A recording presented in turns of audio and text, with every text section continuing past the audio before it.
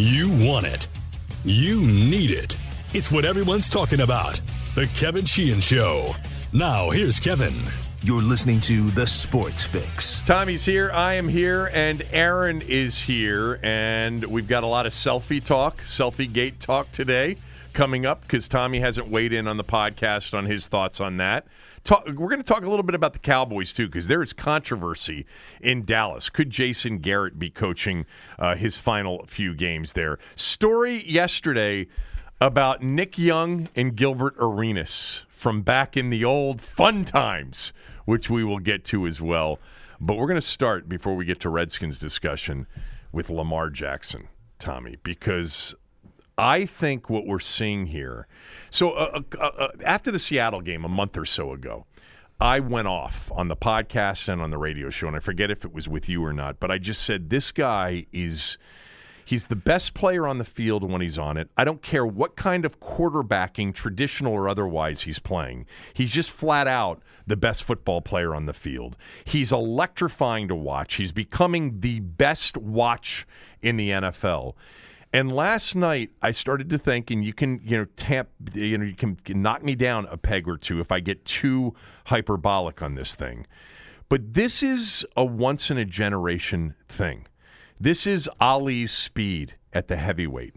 This is Bo Jackson. This is Michael Jordan. This is Tiger Woods, not for you, but for most people. Okay. This is Usain Bolt. This is one of those guys that comes along where you're like, wow, you're just wowed, and it's electrifying to watch him. He's totally unique in what he's doing, and you get to the point where when he plays, you feel like you have to watch it, which is different for the NFL, because the NFL rarely, it's always about the teams, right? It's rarely about the player. This is about a player. And by the way, just as one point I want to mention to you, because this is, I think you will agree with me on this. He's the greatest running quarterback of all time. It's not even debatable anymore. Michael Vick, Steve Young, Bobby Douglas, Randall Cunningham, you can put them all, you can count 3 spots from him until you get to whoever's number 2. He's going to shatter the single-season record for rushing yards for a quarterback. Vic holds the record, 2006, 1,039 yards. He's on pace for 1,275 right now. He is clearly the fastest quarterback in history. He's also maybe the most elusive, like Vic was. He's a powerful runner, not like Cam Newton, but he's not Vic or Young. And he runs in so many different ways. He runs by design. He runs via the read option. He runs via speed option. He runs as a passer turned into a scrambler. He's the greatest runner at quarterback I've ever seen. Go ahead. I wouldn't disagree with any of that. The only issue is availability. How available will he always be to play? I mean, that's the million-dollar question. In other words, like you mentioned Bo Jackson in there. Bo Jackson was a meteor, and it fizzled because he got hurt. Because of a freak injury. Right. So, I mean, that's the only question with this guy really at this point is how long can he sustain this kind of play? And when he isn't the fastest guy in the field anymore, can he make the transition into a more traditional quarterback? Those are the only questions with this guy. So a couple of things. Number one, it's becoming harder and harder to distinguish between his strengths because he is becoming, by the day, by the game, a much better pocket passer. Yes, okay, he is. So he is not just a running quarterback. I'm highlighting the running because I wanted to make the point that he's the greatest runner at the position that I've ever seen. And we just listed pretty much the list. Vic, Cunningham, Young, that's... You got to put RG3 in there. Yeah, but that's a meteor. Okay. That I'm talking about... Well, right now, this guy's a meteor. Right now, he is, yes. But he has a gun for an arm. He's getting better and better by the game as a pocket passer. He can throw with touch. He can make all of the throws. And when he finally figures out what's going on defensively, and you can see him growing there, forget it. Now, with respect to the health question, This goes back to 2012, and I think you'll give me credit for this because I'm going to give you credit for something here shortly, including letting everybody in on an audience that we have and what they said about you. We'll get to that shortly because Tommy's head may not be able to fit through the door on the way out after this show. But in 2012, when we were sitting there watching that mini camp that day, and I said, that's the pistol formation the Redskins are running out there. They're going to run him in a lot of dual threat stuff, probably in the red zone. I didn't see what was coming. Right. I didn't see shock and awe coming. But I told everybody, you included, and you didn't fight me on this. A lot of other people did. I said, this is not a fad. This college element to the NFL is not a fad. It's not the Wildcat. You're not watching the Wishbone. My God, people like Greg Cosell, who was this perceived expert, was referring to it as the veer. Phil Simms was embarrassingly awful in identifying the trend. Didn't know what it was he was looking at. He called them draw plays on national television as a football analyst and a former football player. And what the Shanahans did and what Greg Roman followed with in San Francisco and Darrell Bevell followed with in Seattle that first year, and then every NFL team implemented it to a certain degree, was that making the quarterback dual threat made your running game completely different. And with respect to health, yes, you had to be careful running your quarterback more, but it actually made the pocket safer for a lot of these quarterbacks. Yes, it did. And so the most severe injuries at that position happen in the pocket, not outside of the pocket. And that's why, remember when we did the interview, or I think I did it with RG3. Remember we played it back on the show? Yeah. And I said, doesn't what Mike and Kyle do for you in this dual threat approach, doesn't it make it more protective for you when you throw from the pocket? And even then, and this was in early 2013, he said, yes, it does. It makes it a cleaner pocket. It keeps everybody at bay. They don't know if I'm going to run or not. And I think you're seeing that with Jackson. Now, Jackson does take some hits. Russell Wilson's the best at completely avoiding the big hit. Great guy at sliding. Somehow, sort of like Emmitt Smith did as a running back. It's like he never takes a direct shot. Jackson takes some of those big shots, so you could be right. Well, here's the thing. I mean, being safer in the pocket doesn't diminish the risk when he runs. I understand that. Okay, they're two different things. I understand, he's safer in the pocket because everyone's worried about, getting caught watching him run by them. But when he takes off, that doesn't make him any safer. So I understand that at some point, and I have no reason to think that he won't be able to master this. At some point when teams don't, and this may be, who knows, this may be 5 years from now. God only knows what the NFL is going to look like in 5 years. But there'll be a point in his career where teams won't be afraid of him running. And then what kind of pocket passer will he be then? It's easier to develop as a pocket passer when everyone's afraid of you running. Oh, yeah, it is. And I give the Ravens so much credit. Well, they're smart. They're so smart. They got a great head coach. A little bit nuts for my taste, but a great head coach. No, his brother's more nuts than he is. This guy's a little bit nuts too, but he's too much of a conservative for you? He's a great head coach. Okay, and they're a great organization. They're on their second general manager in 23 years. And this guy and only their third mentored coach by the first one. Yeah, and only their third coach. I know. So they're a terrific organization. So I mean, the fact that they had the brains to draft him when they did, and then John Harbaugh had the guts to put him out there when he did last year over the quarterback who had won a Super Bowl for him, speaks to their intelligence and their faith in their intelligence. Two things that we don't see at Ashburn Park. No. Ashburn Park? Redskins Park. Redskins Park. I get them confused now. So I should just say hell. It really is. I've always been a John Harbaugh fan, and I've been a Ravens. I respect the Ravens. I don't root for the Ravens. I respect the Ravens. Did I tell you about the Ian O'Connor story and that I had him on the show? Yeah, I've read it. That really spelled it out. That's an organization that decided that first of all, culturally, they're an out-of-the-box thinking organization and an innovative organization. At the same time, sort of retaining this toughness, about them as their identity. Yeah. And they all bought in together. This was all together. This wasn't, the owner coming in on draft night and saying, I want the kid from Bullis, and everybody's saying, whoa, we did this draft board. This is a real organization, a real company that runs professionally, and there was a total buy-in. And then one of the key moments was the playoff game last year. First of all, Jackson's opportunity may not have come without the Flacco injury, because Flacco was actually having a decent season last year when he got hurt. But that playoff game, when they fell behind the Chargers in Baltimore in that wild card round last January, and they were down 12-0 or 15-0 or whatever it was to the Chargers, and everybody watching and everybody in the broadcast team and everybody in the stadium was thinking, and count me in.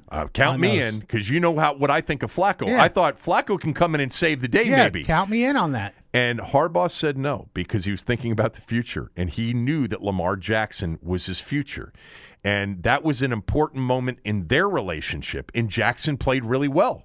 He threw 2 touchdown passes, and they had the ball with a chance to win, and he fumbled late. But the Baltimore thing, it would have never worked here. 25 places this would not have worked, because they would have tried to put a system on the guy, on the talent, rather than taking the talent and designing a system around it. They fired Marty Mornhinweg. They elevated Greg Roman, who had done this with Kaepernick in San Francisco. They scrapped the whole playbook. They redesigned the playbook. They redesigned the language of the playbook. And they decided, this is our guy. We believe in him. And, in very different circumstances with different players, this is what made Gibbs so great.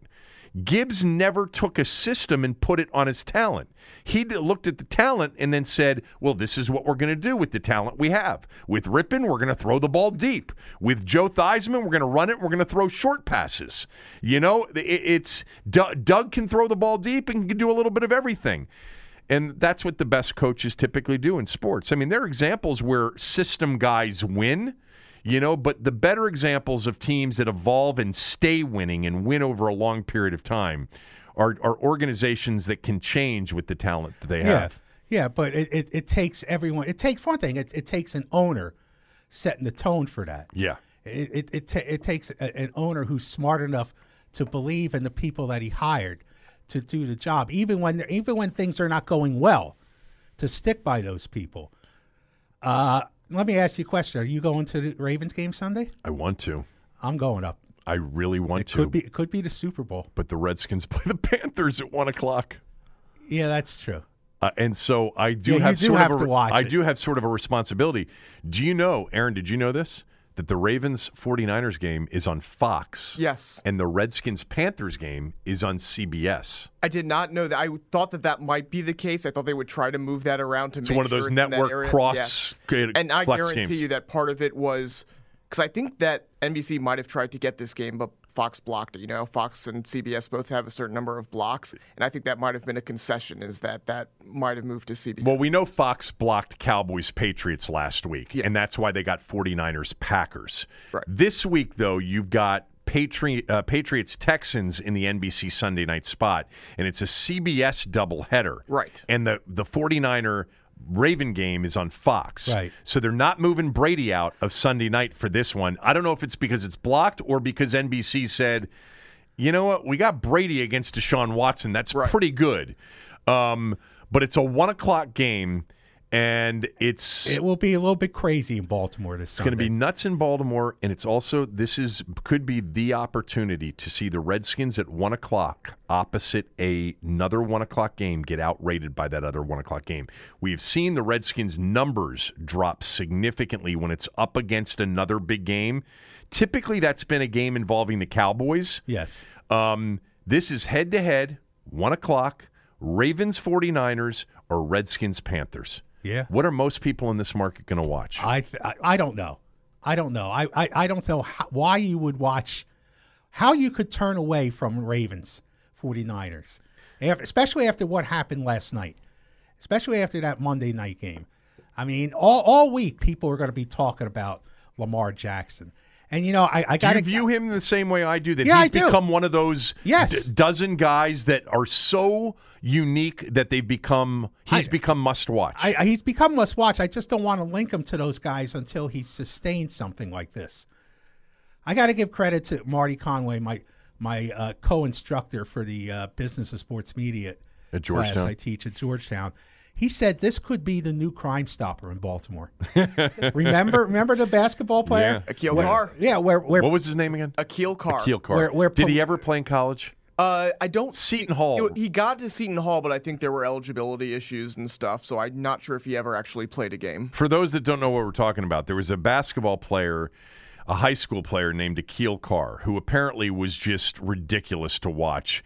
And they nicknamed him the Crime Stopper because every time he played, crime completely came to a halt in Baltimore because they all wanted to watch him. This could be Lamar Jackson could be the new Crime Stopper in Baltimore because I think that city's going to come to a halt come 1 o'clock on Sunday. I think they are the Super Bowl favorite after last night, after destroying the Rams the way they did. They're now, on my book, Aaron, they're the favorites. The Patriots, I've got them at basically 3-2. I've got them at 5-2, and I've got the Patriots at 3-1. It looks split. It looks like in Vegas, for the most part, the Ravens are the favorite, and when you look in New Jersey and some other places, the Patriots are still the favorite there, but it's close. 49ers and Saints are co-favorites in the NFC to win the NFC Championship. So we could definitely be seeing a Watch the preview preview of the Super Bowl. I don't see anybody stopping the Ravens except an injury to Jackson. Right. That's the only thing. That's what I see them going. I almost hope the game's in Foxborough because I'd love to see the Ravens go into Foxborough and just S all over. Well, the they've done Patriots that in an AFC Championship game They've because done I that. don't think the Patriots can stop them. Although that would be one of Belichick's greatest achievements. Yes, it if would. somehow the Ravens run roughshod through the rest of their schedule, get to an AFC title game, and Belichick stops them. Yeah. I wouldn't underestimate Bill. But I will be there on Sunday at M&T Bank Stadium for this. Okay, so that means you can't ask Bill Callahan any questions in that 45-minute press conference that's going to follow the Panther game. I'm not driving to Charlotte to see this team play. I might DVR the Redskin game and watch the 49er game live. I think you can do that in this century. I'm not sure. You can do that. A couple of other quick things before we move on to the Redskins. Actually, before I move on to introducing the audience that we have and what they said about you before we got started. On Friday, the NFL Network started this show in identifying the 100 greatest players in NFL history. I watched it.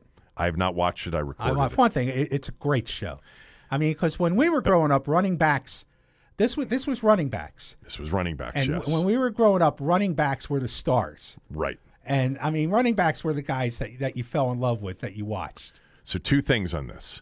Number one, because we haven't done a show since I saw this list. Did you see the 24 finalists for the position? And Rigo should have been on that list. Yeah, of course he should. Over Jerome Bettis. Of course he should have. Absolutely. Rigo should have been on that 24 list. I talked about this on Friday. I thought it was a disgrace that he was not on that final list. It was he ridiculous. Should have been on the list in front of Bettis. He should have been on the list in front of Thurman Thomas. Yeah. In my opinion. And he should have been on the list, and you can speak to this better than I. He should have been on the list before Jim Taylor. I think that was just trying to grab somebody from that era. Well, they grabbed a lot of guys from a lot of different eras. I know they did. I think they were trying to do their best with that. Look, I think Rigo should have been on a minimum on the list of 24. I think Larry Zonka should have been on the list of 24. I watched. I don't look at his stats. So did I. I watched Zonka too. I remember Zonka. I remember Zonka in the World Football League. He was for his time one of the most feared running backs in the NFL. He was. So I would have put Zonka among the 24 too. So Rigo should have been on the 24, and the final list. I had it here moments ago. Now let me ask you a question. I watched it, and I haven't watched it, so don't spoil it if it's really good in spots. No, it's great. I mean, the film of these guys running is great. So I mean, I'm not going to spoil. Well, I've heard anything Belichick's phenomenal in it. Yeah, he is. He really is. He's phenomenal in it. But I think, although they don't say this in the stories that they wrote, They rated from 1 through 12. No, I heard that they don't rank them. Okay, but they made a big point of making Why did they introduce Jim Brown first? It was a way to introduce the program, and everybody knows that Jim Brown was going to be on the team. I know that, but they touted him as number 1. Wouldn't you put him at number 1? Yes, I would. Here was my argument. Okay. If they were ranking them, and maybe I'm wrong, and I could be wrong because there's nothing online that says they rated them 1 through 12. Right. They got around to 10 to introducing Walter Payton. Oh, well, it was not supposed to be ranked. Okay. Was it alphabetical? I don't think Because Brown could have been the first one. Actually, Tommy, guess what?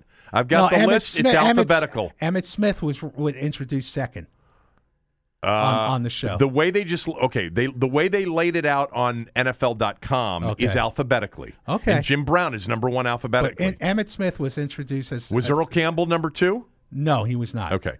So Emmett Smith was number 2 on the show. So the list got so forget what I said. They obviously didn't rank them according to any kind of order, because I would have been pretty angry if they waited till 10 to get Walter Payton. I would agree with you. So, okay. But if they had put Earl Campbell number 2, I don't know if I would have had a problem with that. Oh, I mean, to me, it's Jim Brown, it's Walter Payton, it's Barry Sanders, and then Emmett Smith. Earl Campbell's always been in that group for me, so I was glad to see him make the final list. The guys that we thought shouldn't have been, and by the way, I think Riggo could have been there in front of Franco Harris too. I do. The Steeler teams, Tommy, were all about their defense, number 1, and then you had Franco and you had Bradshaw, in the last 2 Super Bowls throwing to Swan and Stallworth as a big portion of their offense. I thought Franco was a great Hall of Fame running back. I think Riggo was better. Okay, I would have. Again, my big issue with Riggo was Bettis on there. I mean, there's no doubt that Riggo. Personally, I don't even think Bettis should be in the Hall of Fame. There's no doubt that Riggo was a better running back than Jerome Bettis. Come on. Eric Dickerson made the final 12. Eric Dickerson was the 3rd running back that they mentioned. Eric Dickerson's not number 3 on my list. Well, Eric Dickerson was a really good running back, the Hall of Famer, top 12 all time. I think he is. They had Lenny, they had guys here that I can't speak to. Earl Dutch Clark from the 30s made the final 12. They had Steve Van Buren for the Eagles. They did. And I understand that. You do? What about Marion Motley? Marion Motley, absolutely. Wait till you see the video on Marion Motley. I've seen some of those highlights. I mean, it's basically they took Joe Jacoby and they gave him the ball. Yeah, right. And didn't he wear like a jersey number in the 70s? Yeah. Yeah. And I understand Steve Van Buren. The Eagles won 2 NFL titles in 48 and 49 with Steve Van Buren at fullback. I wrote a book about the Eagles. You did? Yes, I did. Is that one available for a nickel on Amazon? Yes, it is. It is? Yeah. Why did you write a book about the Eagles? Because somebody paid me to write a book about the Eagles. Of course, that's why you wrote one. I wrote a book about professional wrestling. Somebody paid me to do that, too. I never knew you wrote a book about the Eagles. It's called Eagles Essential. You'd like it. It's actually it's an easy read. It doesn't come with crayons. I'm sorry. Good. Remind me, the reason I brought it up was Riggo first. But secondly, so somebody called when I was in the conversation about this on the radio show Friday and said, Bo Jackson's got to be on the list. I said, he played 38 games. I said, I know what Bo Jackson was. Bo Jackson makes the top 5 all-time great running backs if he just plays for 2 more years, but he didn't. Right. He played 38 games. So my son, Corbin, who you guys know, out of the blue, it was strange. Like, I get this text from him on Saturday, and I guess he and his friends were, watching. Maybe it was off this running back conversation, and he just texted me. He goes, Dad, is Bo Jackson in the Hall of Fame? I just watched his videotape, like his all-time videotape. He goes, I've never seen a better running back. Like, that's the all-time greatest highlight film I've ever watched. And I said, why are you asking me that? And he said, I was just watching his highlight reel. And I said, well, are you familiar with this conversation about the running backs? He said, yeah, I don't know who got voted in.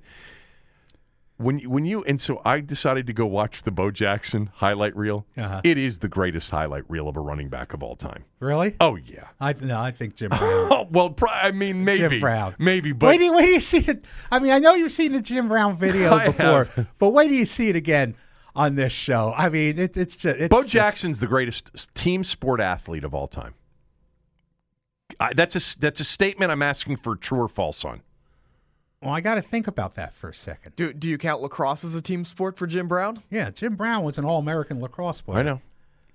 Not professionally. No, he wasn't, because they didn't have professional And lacrosse. they basically still don't. Yeah. That's not true. They do have some indoor league, I think. Yeah, I'd have to think. They got a team in Annapolis, don't they, Aaron? No, that coach was the Maryland coach. I used to do a show with But him. they still have it. Is it an outdoor team or an indoor It's team? an outdoor team. Yeah, they have actually a couple one because one of the big stars who played one of the local colleges, one of the big stars in lacrosse, just started a new one. So I think there's 2 professional lacrosse leagues right now. You need to get with the program, buddy. You're a little bit out of it. No lacrosse leagues? I thought it was indoor. But whatever. Okay, but how many games, Aaron, can you look this up? How many games did Gale Sayers play? Because he's in the top 12. If Gale Sayers, though, had 7 years of playing in a 9-year career, because I think I've looked that up before. He played 68 games. Okay, 68 games. That's double what Bo Jackson It's not played. double, but it's Almost. 30 more. So, and how Gale Sayers was basically a 7-year career playing, right, Aaron? It was really 5. He played two games in each of his final 2 Yeah, seasons. when So okay, his knee so was five career. full seasons. Yeah. He there's no way you'd get me to consider Gale Sayers as not one of the greatest 12 running he backs is in of the all top time. 12. So. The 2 coaches. It's a great show. So they're going to name 10 coaches to this list. Yes. And they started on Friday night naming 2 of them. Right. Bill Belichick and Paul Brown were the first 2. Yes. Obviously, they're going to be on that list. Gibbs better be on Oh, the list. come on. Of course he's going to be on that Okay, list. I'm just, one of the things I suggested on Friday, Tommy, was, this anti-Redskin bias that we see out there, including Nike now not even printing Redskins on their gear. It says Washington football on it. You're right. So you got to be careful about this thing. I think Sammy Baugh is going to be one of the quarterbacks. Yes. I think Gibbs is going to be one of the coaches. And I think Darryl Green has a chance to be one of the 7 corners. I think he'll be one of the corners. It would be criminal if he's not on whatever the final list is for the corners. He'll be. I think you hit the nail on the head. Those 3. Those are the 3. Yeah. And I think Riggo should have been on the 24. I do not think Riggo should have been in the final 12. But I agree with you 100. First thing I thought of was how could he not be in that list of 24? Outrageous. Absolutely was. But Gibbs has to be among the coaches. I mean, he just won another. By the way, he just won another NASCAR championship. He's the greatest coach in American professional sports history. Period. He's certainly one of the greatest sports winners of all time. Yes. Life winners. Yes. For that matter. All right, quick word about mybookie.ag. If you're looking for a place to bet, and hopefully you didn't bet the Rams, courtesy of my advice last night, Aaron said it when he walked in here this morning. He said the books took a bath last night. They've been taking a bath for about a month and a half now. But last night was a huge sports book need. The Rams. Last night might have, I don't know if it's official, might have been the biggest single game loss of the season for the books. Yeah, they needed the Rams badly, as did I, and maybe you did too. If you're looking for a place to bet, no better time to bet than holidays. Absolutely. Really, that's the first thing I think of. Yeah, around the holidays. Betting in the holidays. This may be, as an aside, my favorite sports week of the year. It's one or two. You got all the college hoops. You've got all the football. It's rivalry college football Saturday. It's a great sports week this week. You got college basketball on all day long from now until Sunday, which creates, by the way, betting opportunities during this holiday week. MyBookie.ag is reliable. That's the most important thing to know because there are places where you can play that aren't reliable. They've got quality lines. They've got multiple ways for you to bet, including straight bets, teasers, parlays, in-game action, etc. Go to MyBookie.ag. They'll double your first deposit if you use my promo code Kevin DC. That's Kevin DC.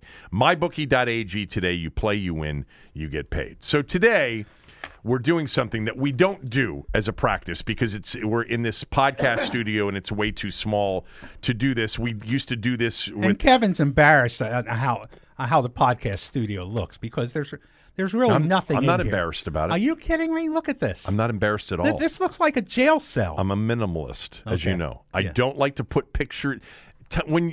Tommy's office at the radio station was a shrine to Tommy. You walked in and there were pictures of Tommy everywhere. There were awards and plaques and everywhere. It was a shrine no, that's to Tom. not true. There was a Geiger counter. Did you have a Geiger counter? I didn't have a Geiger Okay. counter. I did have some weather model information. I didn't have a Geiger counter. But Tommy had a shrine to himself, and I always felt like if I put stuff up, it was going to basically clinch that they were going to get rid of me a week later. It did for me. It did for me. It was hard moving all that stuff out. I don't know. 7.5 years was a hell of a run. But Tommy and I, over the years, have various charity events and auctions have given out like a in-studio visit. And Zubin and Bijan are here today. And before Tommy got here, they arrived. And what they said to me was the following: is Tommy going to be in studio? I said, yes. All wide-eyed. They were so excited. Oh, get out. So excited. Oh, he's going to be here. He's not going to be calling in. No, he's going to be here. I made sure that he was going to be here because I knew you guys were visiting. And Bijan, lawyer, D.C. lawyer, Georgetown grad over here. By the way, give me your card before you leave. Said about you, Tommy, in my group of friends, has reached cult status. He is the oracle. Okay. He's right about everything. And he then went on to say, swear to God, there was a time early on where, we were all annoyed by Tommy, which, by the way, he is an acquired taste. And I had to deal with that for years. What is the deal with his voice? And I'm like, you're going to love him. Just give it time. He's an acquired taste. And he said there was a time where it was annoying. And then after a while, all of our group texts, what did Tommy say? What did Lavero say today? He's always right. He's the oracle. Look at how happy he is. Look at that smile. You made my day. It's really hard to get him to smile. Absolutely. When somebody says he's right all the time, he agrees with you. Anyway, you want to talk about the Redskins? Okay, let's talk about the Redskins. I was there on Sunday at Ghost Town Field. Yeah. Me and about 25,000 other fans. I heard it was 30,000, the lowest ever for a non-bad weather game. I said it was 25,000. And half were Lions fans. I'd say 15,000 of the 25,000 were Lions fans. The whole side of the visitor side of the stadium was all blue. It was blue everywhere on that side of the stadium. You could see that on TV. Who knew? Yeah. That the Lions had all those fans. I know. In a 3-6-1 season. Well, in a way, it shouldn't surprise us, even though it did, because the Redskins are the same thing when they go on the road, Redskins fans. People love going to see their teams on the road. Yes. Yeah, this is the new phenomenon in the NFL, especially for losing teams. Yeah. I mean, they turn it into a vacation, and Washington's a great destination spot, so I guess we should understand why people come. You think there were only 10,000 Redskins fans in the stadium? I do. I heard maybe 15, no more than that. I think 10,000. Well, I'm pretty conservative If usually. that's the case, that is the worst live turnout for a Redskins game, not counting like the bad weather games. Like that Chief game in 2013 at the end of the year when you had snow, you had sleet, it was freezing. That stadium was truly empty on that day. But this was the smallest I've ever seen. Yeah. And I haven't seen a TV rating for it. I'm going to assume that it was. Look, there is a reason to watch, and his name's Dwayne Haskins, and we're going to get to him in a moment. That had. I predicted that it was going to be the worst ever because it wasn't the Jets where you got a lot of New Yorkers and you got a lot of New York Jet fans that are, hey, let's go down to D.C. We'll go to the game. Or if they live in D.C., tickets were $4 on StubHub. I know. All right, go ahead. Give me your take on the Haskins performance first, and then secondly, the missing of the final play as he was taking selfies. Well, of the two, the latter and his post-game performance is far more important. His performance in the press conference, okay, I'm convinced you need to run away from this kid. This kid is bad news. Bad news. This kid, wait till you called it a teachable moment, maybe? I think it was a revealing moment with the selfie. Wait till this kid has a little bit of success. He didn't do anything on Sunday, except complete a couple of passes at the end under the most important circumstances. He came through for them, but for the most part, he stunk for 3 quarters. And this little bit of success basically empowered him to strut into that press conference and dismiss pretty much anybody who questioned anything he had done wrong. I mean, just literally dismiss it. You know, missed receivers? Oh, I banged my wrist. My wrist was hurt. Yeah. That was his answer for missing receivers as much as he did. And this was a minimum of success. I'm convinced that this is a kid who, once he has any kind of success, is going to feel so empowered that it will be a disaster. This is a guy who he thinks, like he said, that's what I do. I'm the closer. Come on. I mean, come on. I mean, it looks. Look, if you think I'm the only one, and I wrote about this on Sunday, but I did it more subtly. Sally came out today with the hammer. I haven't read Sally yet. Okay. I'm going to. Well, basically, Sally points out all of this, that his performance in the press conference should be far more alarming than anything he did on the field. Do you give any is there any possibility that he's just not good in a press conference and he was nervous and he was, and he doesn't have any experience in doing this, obviously. They didn't have press level. conferences at Ohio State? They did, but he was not a big-time communicator. He's very soft-spoken in those moments. Oh, he was not soft-spoken. Oh, I thought he was soft-spoken. No, he was not soft-spoken. I thought at Sunday. times it was difficult to really understand what he was saying because he was so soft-spoken. He was arrogant. There was some arrogance there. For a guy who really didn't do anything. But you didn't answer my question. Do you give any? Is there any possibility that it was nerves that got the better? What of does him? that mean? Any possibility? I don't know because of course there's any he had a bad press conference. Of course there's a possibility. My inclination, my gut reaction, having covered pro athletes for 28 years, is this kid's going to be a problem. Oh boy, you just stepped in it because I know he's the oracle, guys. That he's always right. But do you know what he thought of RG3's first few press conferences? I loved him. I mean, let me give you a few words.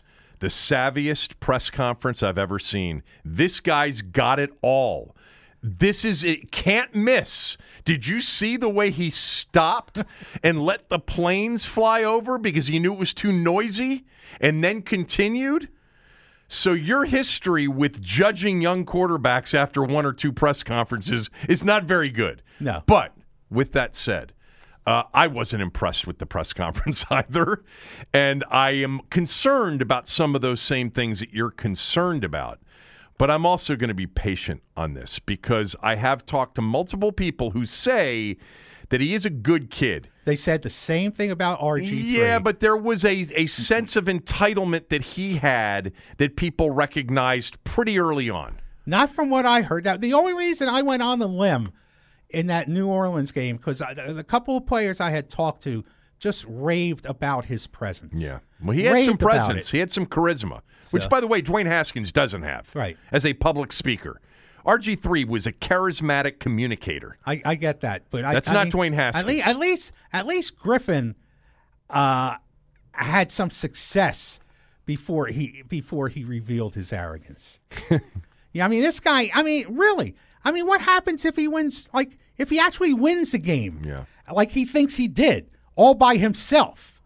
That's basically what he stood up there in the press conference and acted like. I won this game. I don't think that's not what I heard from the press conference. I didn't hear him taking all the credit for winning the game. I do agree with you, though. Like the wrist thing, and then, circling back to say the game was over on the selfie thing when it probably wasn't. There was an arrogance, and he actually, whether he intended to be or not, he was combative. Yes. In a situation where you probably don't want to see that. I told Sean Springs on the air, and we text back and forth, and he's been on the show a bunch of times.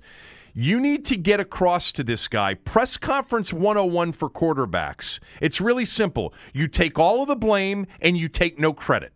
All the credit goes to somebody else and other people, your teammates, when you win. And when you lose, you take all the blame. Okay, we know that. And that's not what he appears to have the playbook on. Let me read from you what he said in case you don't think he thinks he won the game.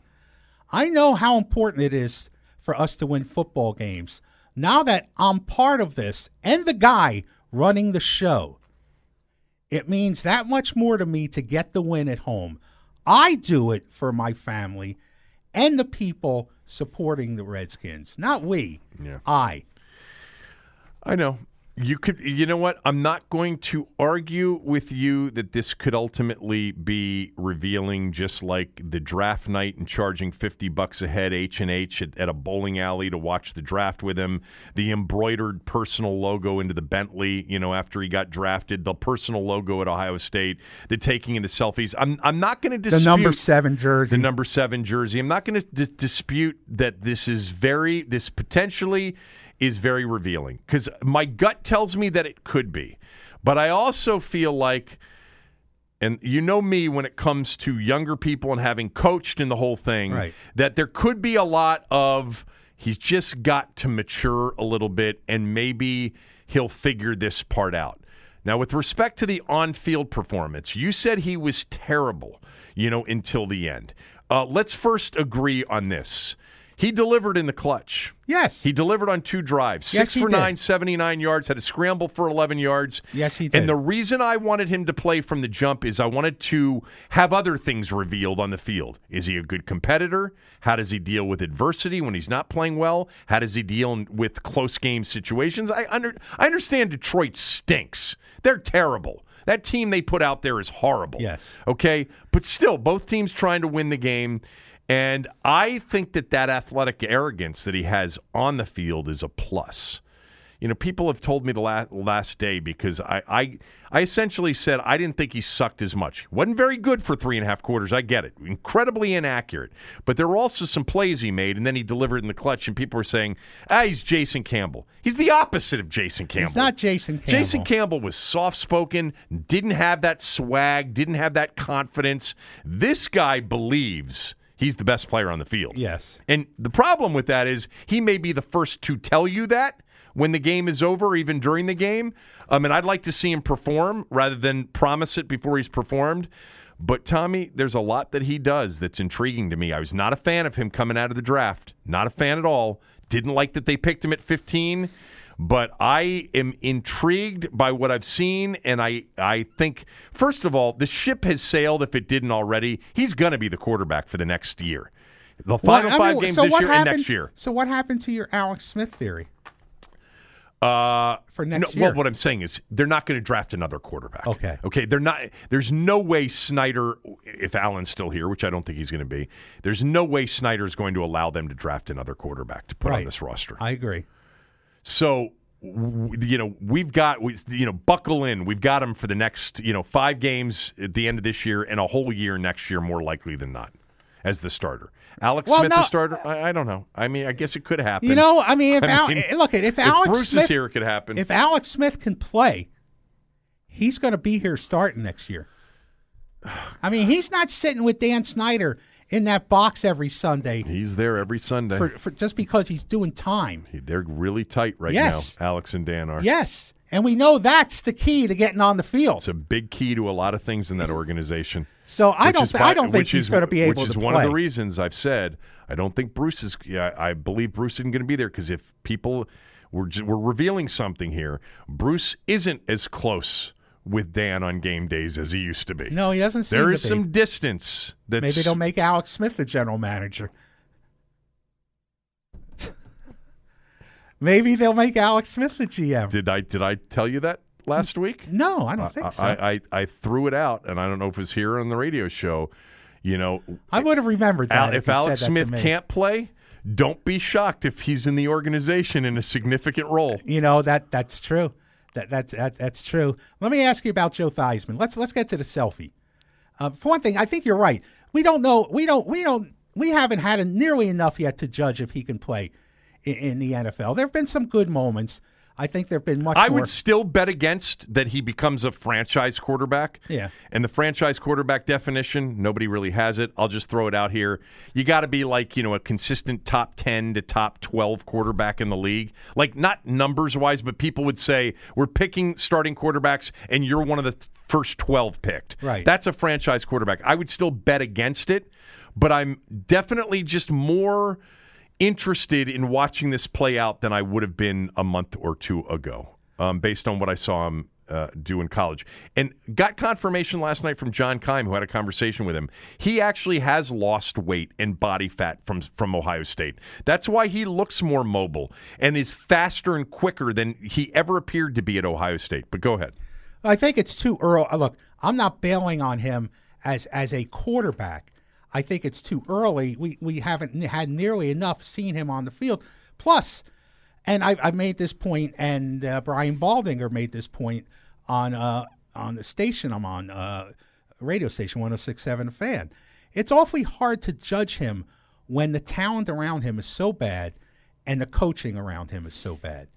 It's really hard to make some kind of judgments about him. You can make judgments on certain things. Yeah, I know that, but some of the things we saw Sunday, it doesn't matter who the coaching staff is, doesn't matter. You saw a guy desperately and urgently competing to try to win a game, that's why the Jason Campbell thing is a complete disconnect. Can anybody envision Jason Campbell being urgent about anything? The way he played was very... it was not with a great deal of confidence or authoritativeness. I think you see Dwayne trying to be the authority, trying to be the guy out there. Yeah. I kind of like that, but go ahead. Okay, so I'm not bailing on him at quarterback. Okay. Let's get to the selfie. Right. You saw what Joe Theismann said. Of course. And then he came on the station with Doc and Al yesterday, and I listened to that. Okay. I don't know if you listened to that. No, I didn't. He sort of backpedaled a little bit and was more complimentary in talking about Dwayne, but he stuck with the, that's a moment you can't miss. It's unprofessional, and you should be thinking about celebrating it with your teammates first before you celebrate it with anybody else. Okay, so for everyone who had a problem with Joe Theismann's tweet, when he tweeted out it was unprofessional and wrong, if it wasn't unprofessional, was it professional? No, it wasn't unprofessional. Okay, so then it's unprofessional. Was it right? No. Then it was wrong. It was a mistake. Yes. Simply put, and I said this yesterday, if you don't think he made a mistake, you're a moron. Yes. He made a mistake. And a majority of the feedback I've gotten on social media that said he didn't make a mistake. Well, they're stupid. Now, your reaction to the mistake, like, is it the worst mistake ever? Is it revealing of something? Is it, did the world just end? Or did you feel differently about it? That's open to sort of, it's a subjective thing. Yeah. When you have a play left in the game and your quarterback, starting quarterback, who has played the entire game and he's not injured, isn't out there for that final play, that's a mistake. Period. He should have been there. Now let's move on to your reaction to the mistake. I'm not going to debate, and nobody with intelligence is going to debate that it wasn't a mistake. Well, I combine it with his performance at the press conference. I think it was a revealing moment. Most people think it was a teachable moment of immaturity. I tend to think you got a glimpse of who Dwayne Haskins is, and I don't think that's going to change.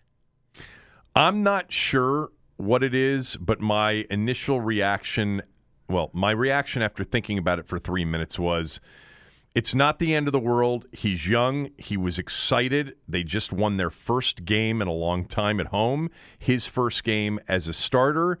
I'm willing to give him the benefit of the doubt, but I want it to be a teachable moment for the organization. You think it was revealing, that's fine, and it may turn out to have been revealing. Only time will tell. We don't know that for sure. But I do think in the moment it has to be for any organization that understands right versus wrong, an opportunity to sit down with him and say, look, you're excited. You thought the game was over. The clock actually revealed zeros on it. Also, just so everybody understands, he did celebrate it with Kevin O'Connell and Morgan Moses and some people on the bench before he went over to take the selfies. Actually, before he took the selfies, he was high-fiving fans in the stands. Okay, but before all of that, there is the shot of him on the sidelines as the Redskins are getting ready to kick off, following the kickoff, of him hugging Kevin O'Connell, Morgan Moses, and the whole thing. But personally, I think you got to ensure that he understands that this was a mistake and it can't happen again. Who teaches him? Well, this? that's a big question. They don't have. I mean, who in the organization other than Callahan who admitted that it was a mistake? Yeah. But who in the front office would even view it as a mistake? Well, Doug Williams would. I actually think Bruce Allen would actually view it as a mistake. Oh, yeah, Bruce Dan would. Snyder probably immediately began apologizing for him, is my guess. Oh, I think that's my point is, if anyone in the organization actually sat down to tell him that you can't do Not this. apologizing for him, rationalizing what he did. Of course. Yes. And my point would be the biggest teacher in the organization, the most powerful teacher, the guy who owns the team, Dan Snyder, probably thought it was great. Yep. Probably thought, oh, yeah, this is great, connecting with the fans. Right. Thought it was great. And as long as you're the player and you know the owner probably, was fine with what you did, why would you care what Bill Callahan or Doug Williams or Bruce Allen says? Right. The owner thinks it's cool. I mean, I don't know if that's the case. I'm predicting what I think Dan Snyder's reaction would be. There's no doubt that if we had to discuss what do we think Dan Snyder's reaction was, I would agree with you. Yeah. It probably was, on the phone with Haskins and Haskins, the corporate, the LLC that they've created, and told all the people that work for it, did you see that? Yeah. What a job over there. The selfies, Yeah. we're going to get pictures of that selfies. We're going to get that guy I had on the radio show. I don't know why I had him on the radio show. You didn't have that. No. Oh, Tommy. No. I know. I didn't want to. It was a bit of a debate, and I'm like, why are we doing this? Does he have some sort of story that's going to be entertaining? Every TV station put him on. Oh, show. my. Trust me. I did it. And Aaron texted me last night and said, hey, I can get this guy. And I said, nope. I already did it on the radio, and it was a waste of time. Sorry, because the guy was a nice guy. If he listens to the podcast, his name was Jaime. I forget what his last name was. But he was very nice, and he was a new football fan in the market. It was the first game he's ever attended. But I didn't personally, unless there was some, crazy story there. Look. It was his camera, just if you were wondering. I figured it was his phone. I figured it was. That would have been worse had it been Dwayne's phone. He pulled out his phone, Right. yeah. I thought it was. But, I just think it's foolish to glorify the moment. And putting him on the air does that. But if you put him on the air, if you're one of the TV talking empty heads who put him on the air, they all think it's cool. They all think what he did is great.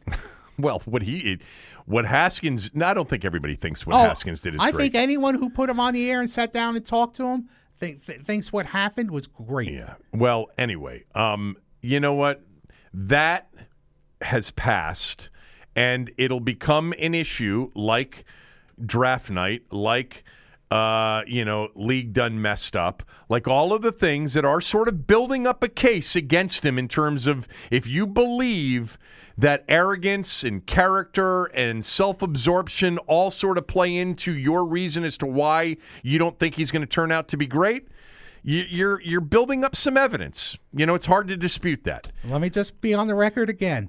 I'd run away from this kid after what I saw at that press conference. And let me be on the record. I'd bet against him becoming a franchise quarterback, but I am going to be patient and watch this thing play out because there are things that he has that, to me, I'm buying into a little bit. And I'm talking about the stuff on the field, primarily. Okay. Real quickly, if you want to listen to us, we've got a brand new app. If that's how you like listening to shows and podcasts, I've got my Twitter feed. We've got the show Twitter feed. We've got the show Facebook feed on it. If you're on an iPhone, just go to the App Store. If you're on an Android, go to the Google Store and download the app. It seems to work. If you like the podcast platform that you're using, use that. Don't forget to rate and review us. It really helps us, and subscribe as well. Are we over? No, we're not done. Oh, okay. Because I want to get a selfie right before we're done. I know. We're going to get a selfie. Okay. Wanted to talk briefly about the Cowboys, and then I want to get to this Nick Young, Gilbert Arenas thing. Yeah. So Jerry Jones, a couple of things real quickly about the game on Sunday. Did you watch the Patriots-Cowboys game? Because we did not do a lot of around the NFL yesterday. That was the, 4:25 game? Yeah.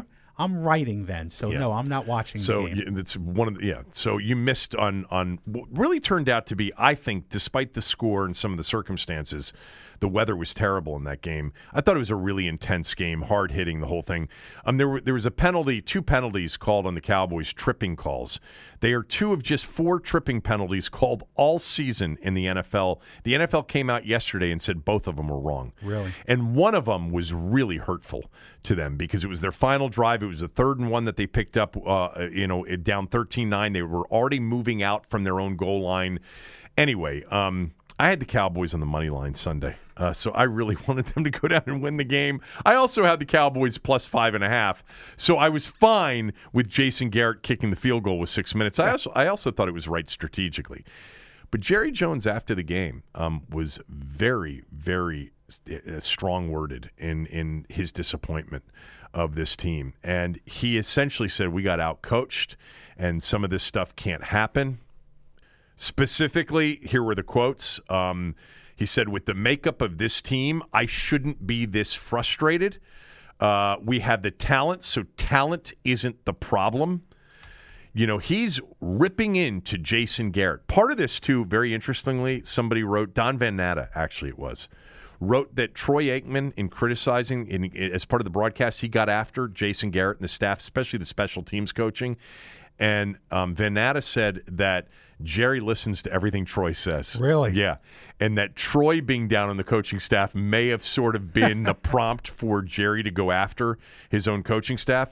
I had Brad Sham on radio this morning, and I was curious as to whether or not this could be an in-season firing of Jason Garrett. He said no. Jason Garrett's going to last the rest of the year. I don't think Jerry's ever done that during the season. I can't. I don't know that he has. I don't think he has. Hasn't.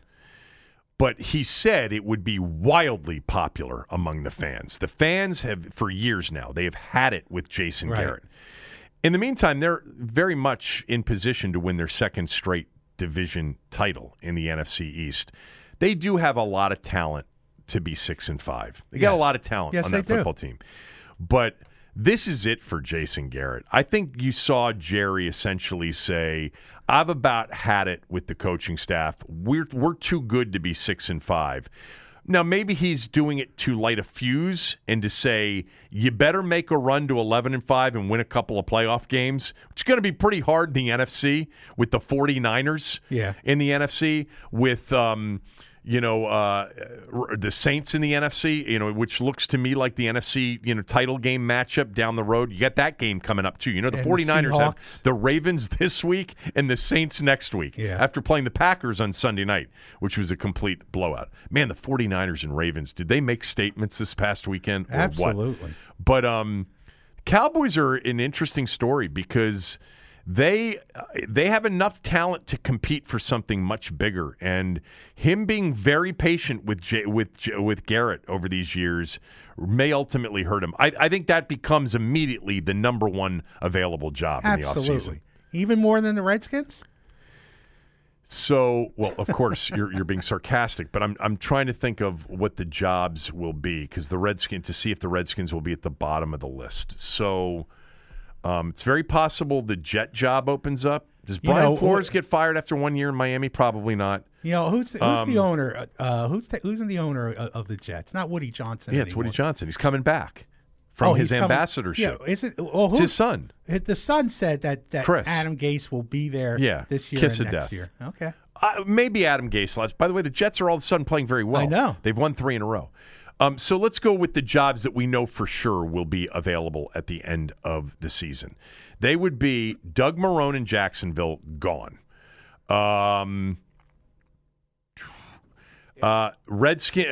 Redskins job available, Cowboys job available. Is Pat Shurmur gone in New York after this year? Is that a definite? I don't think that's a definite. It's not a definite. Dan Quinn, I would say. Dan Quinn, definitely gone. I just gave you 4 definites. You think Ron Rivera gets another year in Carolina? I think so. I do too. Although I don't know. Freddie Kitchens, I think, Freddie is the big Kitchens. one. So I just gave you 5, and I would say the Giants are close to 6. Oh God, the Cleveland job's a much better job than the Redskins job. Yeah, I'm just thinking of the real bad. Obviously, the Dallas opportunity's better. The Redskins are at the bottom of the list with Jacksonville. Although Jacksonville's got some talent, and they've got some talent on defense. Yeah. Yeah, but you got to work for Coughlin in Jacksonville. That's not as bad as working for Snyder, but from what we've read, it's a problem working for Coughlin. Boy, they were so close to going to the Super Bowl 2 years ago. So close. They had the Patriots on the ropes in Foxborough in the AFC title game. If they had a quarterback, they would have won. They would have. All right, let's finish up with this Nick Young Gilbert Arenas story. So Nick Young was on this podcast the other day talking old Wizards stories when he was here with Gilbert Arenas, etc. And he talked about an incident. He said Young and some of his other teammates surprised Gilbert Arenas sound asleep one night by shooting him with paintball guns to wake him up. The next day, Young brought a BB gun to the practice facility. Who did? Nick Young did. Okay.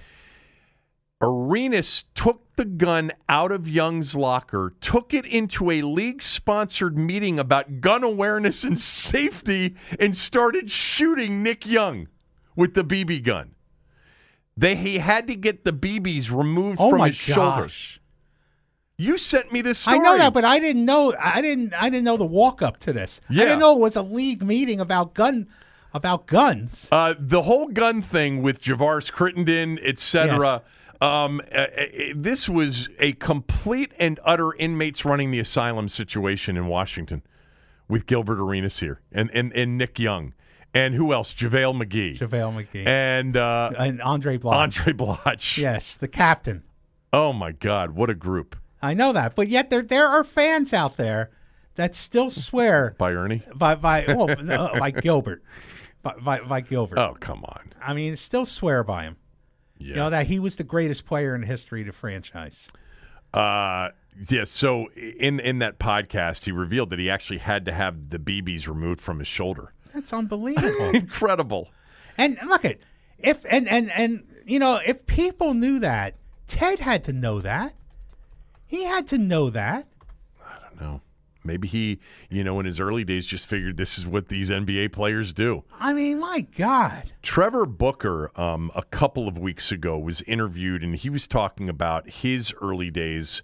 He was drafted by the Wizards. Right. And he said, quote, "It was the most terrible team that I've probably been on, but it was probably the most fun I've ever had in the NBA because those guys didn't care at all.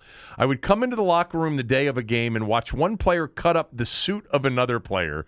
One guy took a dump in another guy's shoe." That was Gilbert. Yes. Oh, my goodness. I've got stories for days. We could go on the road and we would break into each other's room and beat up a player, tie him up. There's so many stories I got from those Washington days. It was so much fun. But looking back on it, oh, my goodness, it was so unprofessional. That's just unbelievable. That's Ernie Grunfeld's legacy right there. That's it. Yeah, I mean, I don't know how many teams this would have been normal for in the NBA, but it certainly didn't produce or wasn't conducive to winning. So no wonder Flip Saunders went, God rest his soul, when he came on the show with us after he had been fired, basically said he walked into Ted's office after he was fired and said, "You got to get rid of these guys. Yeah, you got to get rid." I mean, that was when the big three were Andre Blanche, JaVale McGee, and Nick Young. Gilbert had already been gone.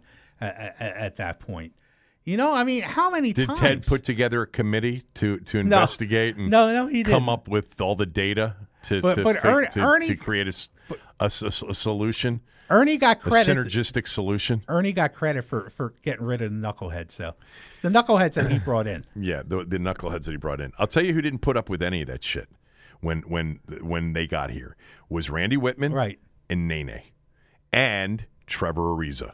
When they got some real maturity into the locker room and some tough guys, I mean, I remember, hearing Wall and Beal say that essentially the locker room was run by real, guys like Nene and Ariza. Yeah. So it changed then, and not it's hardly a coincidence. They actually started to put together some decent teams. Yeah. Until they decided to go for Kevin Durant in 2016. All right, what else you got?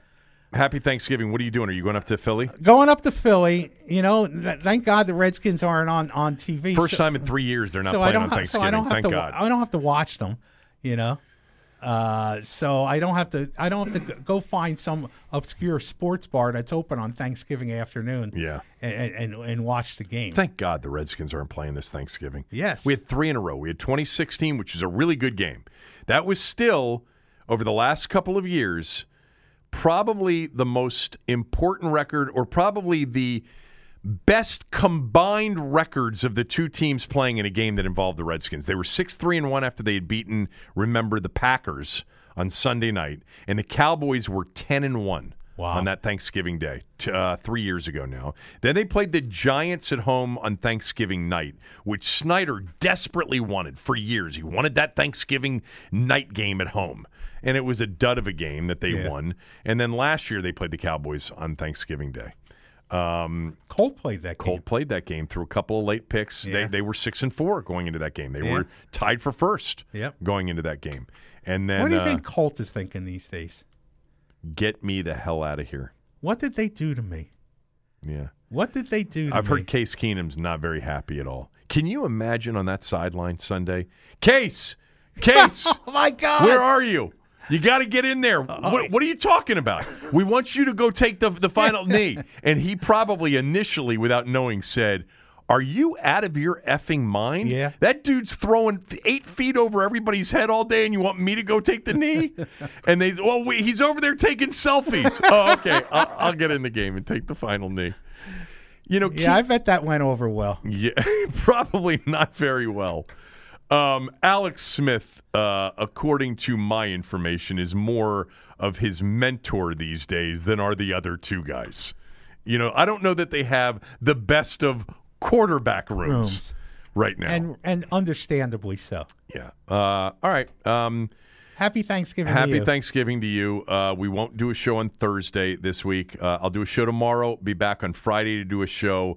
And then Tommy will be back next Tuesday. They play the Panthers on Sunday. You don't have to make a prediction. Loss. Yeah. But I'll talk to you next Tuesday. Happy Thanksgiving. All right. You too, boss. All right. Thanks to Aaron. Thanks to all of you. Back tomorrow. Enjoy the day.